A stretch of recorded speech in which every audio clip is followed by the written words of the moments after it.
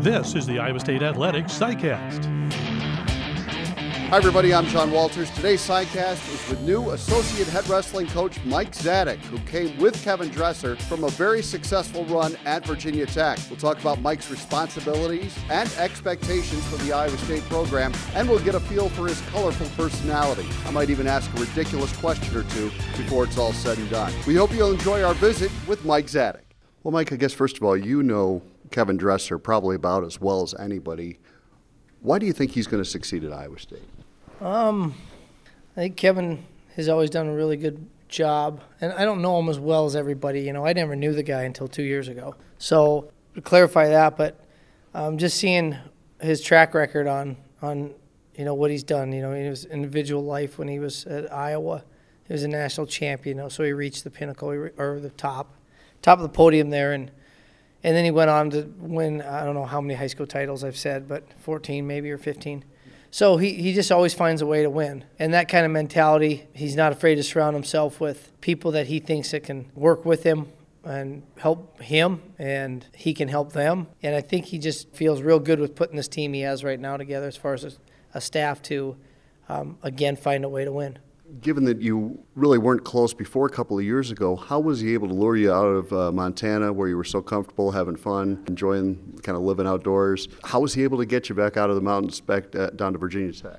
It was just, we talked a little bit, and really at the end of the day, it was the fact that I wanted to be back in wrestling, be involved. He had just great timing. He was giving me an opportunity, and when somebody wants to kind of answer the bell or answer the call to your needs, it was a pretty warm feeling. You know, I never really asked for anything except for when that time came. I probably was like, well, if I moved to Virginia as a volunteer coach, which isn't a very attractive title, which I didn't really care. I just wanted to coach wrestling, and I was that way at Iowa for years, where you didn't really have that title. Well, later in life you come to realize that title means something to administrative people when they look at it. So being in that volunteer position, I knew it wasn't going to be the title that was going to. So financially, I wanted to be set up because obviously I wouldn't have retirement or any kind of benefit package or anything like that.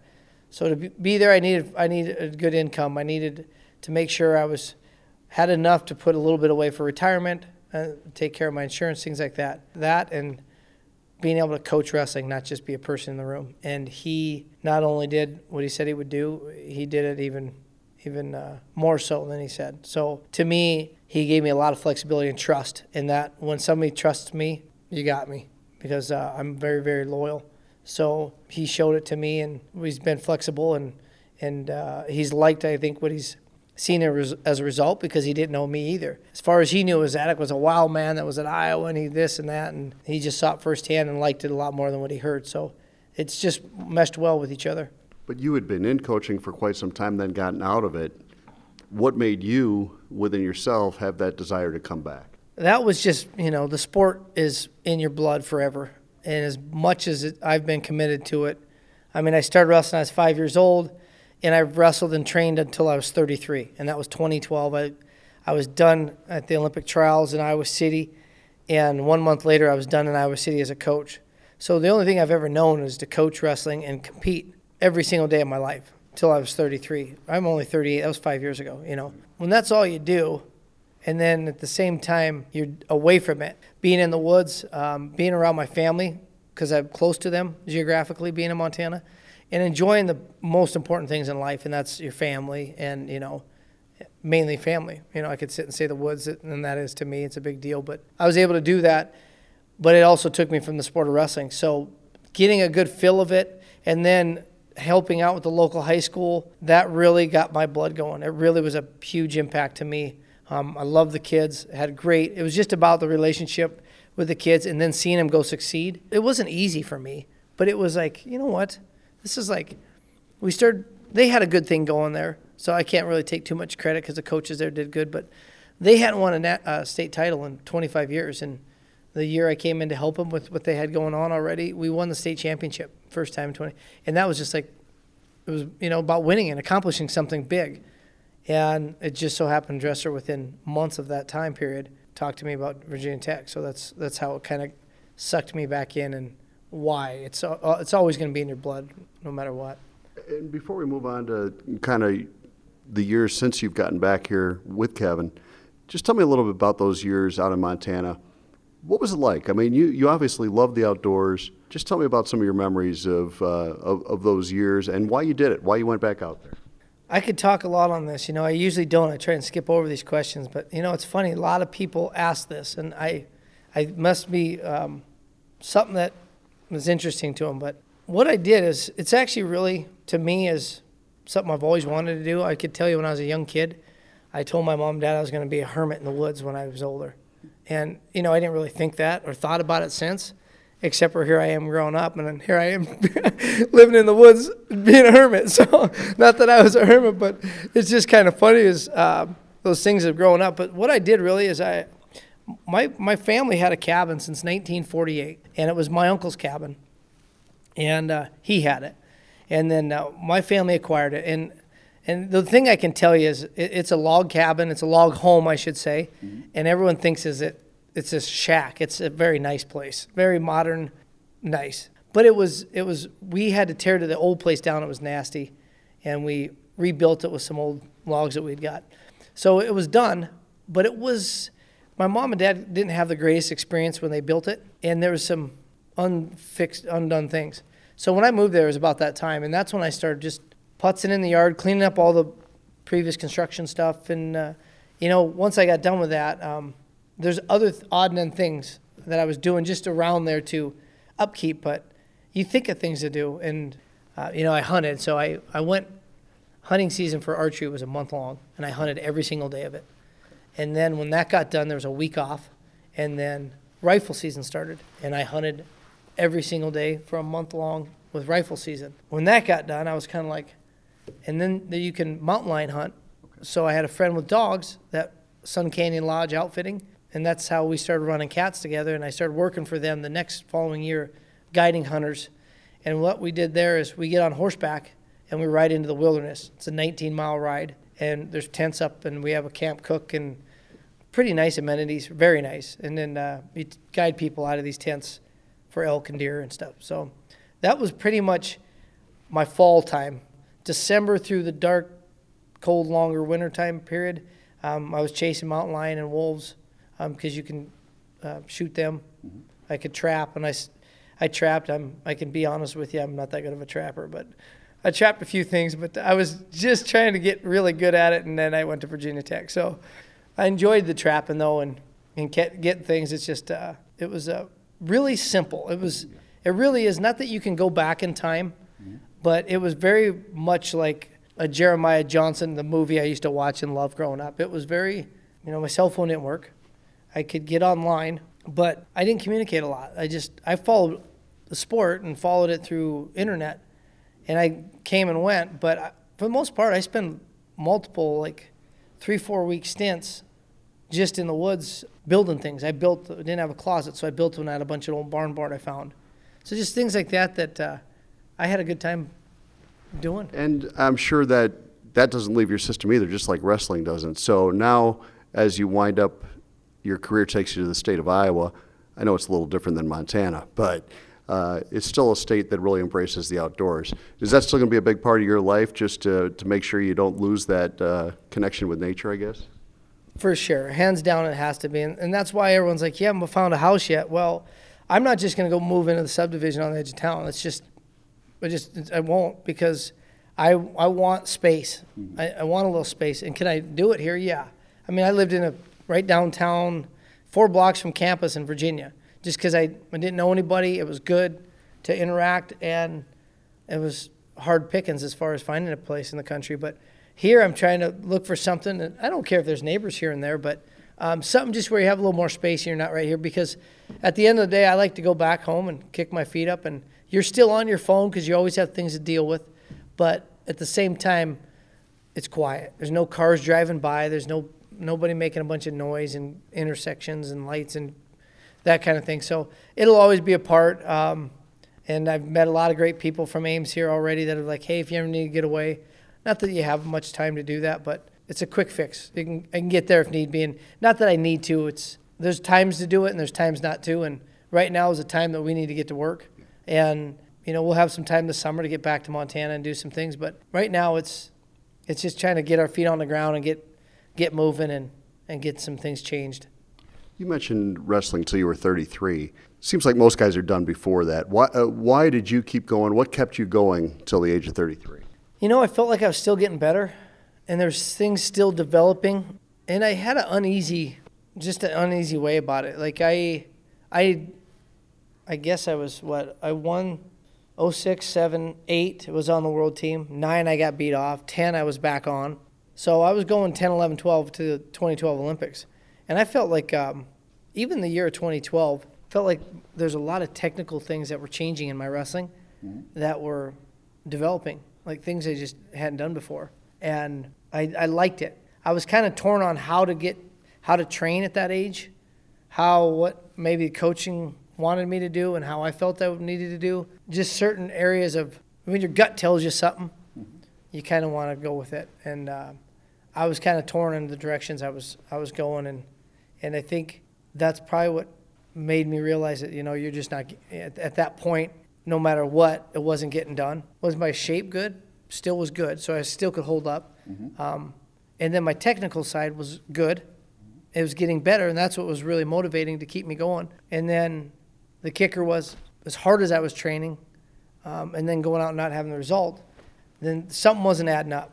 So that's either on me just tanking it every time I step on the mat, or I'm beating a dead horse, and something needed to change.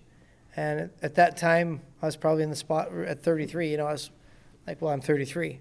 But, maybe the years prior to that, I probably should have stepped back a little bit and changed some things drastically. But I loved the sport. I loved competing. I loved the impact it had on me as far as your nerves, the preparation, the work, the energy to get up and compete against people that are really the best people. So you don't ever lose it. And you can talk to wrestlers to this day that, you always kind of want to come back and make this comeback thing.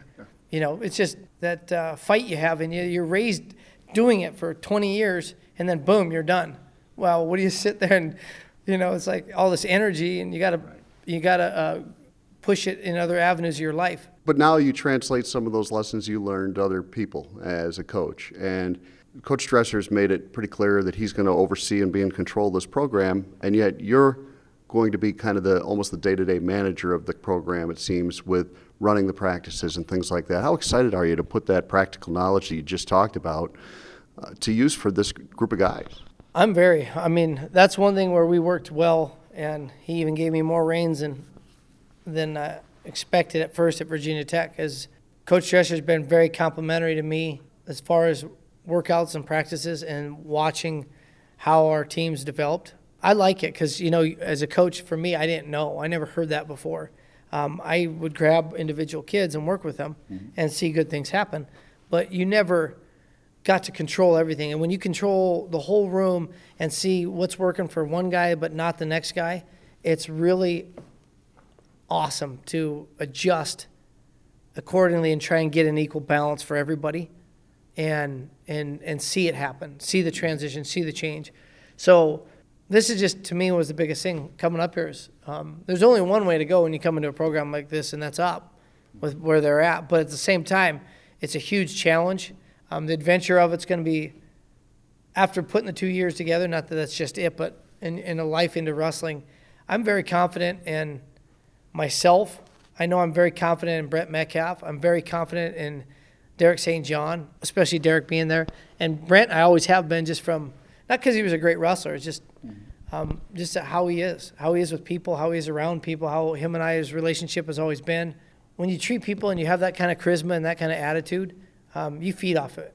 And maybe that's the thing with me, that it will work for this team. I know with the coaches it will, the other coaches.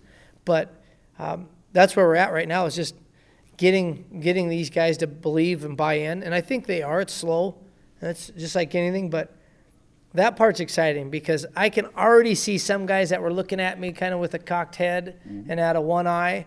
And they're like, all right, what do who are you? What do you think you are? And then now they're looking at me with both eyes, squared face right into my eyes. And that is just in 3 weeks. That, to me, is a big deal, because now I got attention, and now they have a little bit of respect, and I don't expect them to just throw in the towel at me because they're just not going to. But they're starting to believe and starting to buy in, and some of these hard-headed ones within 3 weeks have seen a change just a little bit, and that's important. And that's what is motivating to them because they believe now, and that's what's motivating as a coach to me. So getting to that point, once we all can get to that point and these little steps moving forward start picking up like a runaway train, then we got something going. So you're seeing some talent and some potential in that room. Definitely seeing the talent. Definitely seeing the potential. It's just on us now to massage it and get we'll see what we can get out of it. You know, some oranges you can wring and just get a lot of juice out of them. Some of them are dry.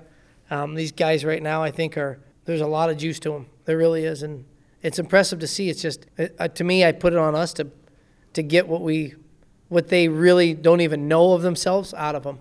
How important is it what Kevin's trying to do with kind of a grassroots approach to getting former wrestlers from Iowa State back involved in the program, or more involved? They've been involved, but even more involved, and getting just average fans to really embrace this program. How important is that going to be to get this thing where you guys want it? I think it's very important from the fact that we just had a discussion the other night at the fundraiser we did, and it's very important. A lot of these guys don't feel welcome around here, and they want to. You have a sense of pride in where you came from, no matter what, and you want to continue to have it, and you kind of want to get to that spot. And if it's not, I think that's where I'm understanding just from the past, in the short time that these people or the former athletes have gotten to a point where they just didn't feel welcome. They need a little bit of loving, and I think I don't know why you'd get to that point. I've seen it happen, but at the same time, I'm one to have everyone in and around. Now, you remember at the end of the day, there's 4 coaches, and that's it. And there is a direction and a message we are implementing in a certain way. But do you want guys around? Do you want, if they can come into a regional training center and work out, or just be around and sit in the bleachers and watch practice? Of course. We want them around. Have them rub elbows with the young guys. Say, this is a national champion here. This is Nate Gallick. He's been around. This is Kurt Backus. He's been around. Guys like that. Roberson, those guys, I think they're still in the communities within Des Moines area. That, it's tradition of this program. We'll get Cale Sanderson back here and have him be around, and Dan Gable. That's Iowa State wrestling. It's history. It's big stuff. So you want them to be comfortable here and warm and stuff. So it is very important, and it's important from the fan base point of view. And your alumni is what's going to help feed your club and your institution later down the road as far as, or fundraising and bringing that income and how they network. I know a lot of them are out in the banking industry world and real estate and stuff. That's, those are the people you want to have. That helps the engine run. So it's all a lot of moving parts. Dresser does a great job. And back to the original part of the question, the very beginning, as far as the grassroots stuff, that to me was just a no-brainer when we got here. We had to create that draw at the lowest level. Wrestling is big in the state. Being able to have not just the Iowa Hawkeyes, it's been such a dominating program here, and have a young kid want to be a Hawkeye someday. We want these young kids, especially on this side of the state, even on the east side of the state, don't matter. But we want them to grow up and want to be Cyclones, and you have to start them young, and that only feeds our program in the years to come. Why is the Regional Training Center such an important piece of the puzzle? It's a great avenue, I know that. Without saying too much, the biggest part about the Regional Training Center right now is that we have to get these elite level wrestlers wrestling our young guys on our college team. Just like if I was wrestling and I was 10 years old, and I had a 13-year-old brother that was killing everybody in the country, just awesome. He's only going to help me. Being around him and doing what he does and wrestling how he does and mimicking him and following him and just everything, I'm only going to rise to his level. So if that makes sense in simple terms, having the right athletes in our regional training center, not just the big names, but the right ones that are examples, they're extensions of the coaching, and they go out and they train, and they're going out and making world and Olympic teams and winning them. Not that easy, but they're biting at the ankle, so to speak. They're doing it the right way. Then look at the young guys looking back up at them. I mean, they're in the same environment. They're part of that process. They're helping our young kids with the direction of where they need to go. Because the biggest thing for our college guys right now is, we talk to them. It's not about, I hope to be an All-American, okay? When we do something, we want to reach for the highest level we can of it, okay? We want to reach for the highest level. And if you don't, at least you went for the highest level, okay? Not about mediocrity, and it never will be with us. We get guys in this room and we have guys shooting for the highest level, then it's only helping our young kids say, I don't want to, I'm here just to be part of the program. No, you're not. If you don't believe within about a week, I'm going to get you to believe that you're going to go out and you're going to at least approach it that way. Realistically, who knows? But you're going to at least approach it every day of your life, because that's the biggest thing. At the end of our 4 years here, or 5 years, with as a kid, as a student, they have life beyond, whether it is in the sport of wrestling or they're going to be whatever else they want to be. Doctors, we got engineers, things like that. And that's what I've told a lot of the kids in this room right now, that the way we do it and the way we approach it right now is what will carry on in the rest of your life. It's not about just, we got to win a team this, or it's not about just the wrestling. Obviously, with what you just said, recruiting is such a big part of this. How important is it that you identify the right kind of kids that have kind of that mentality that they want to strive for the absolute top? And then I guess the second part, how much do you enjoy the recruiting process, and how quickly does the beard come up when you talk to a recruit? Yeah. So the recruiting, I like the recruiting process. It has changed big time. It's interesting to say the least. I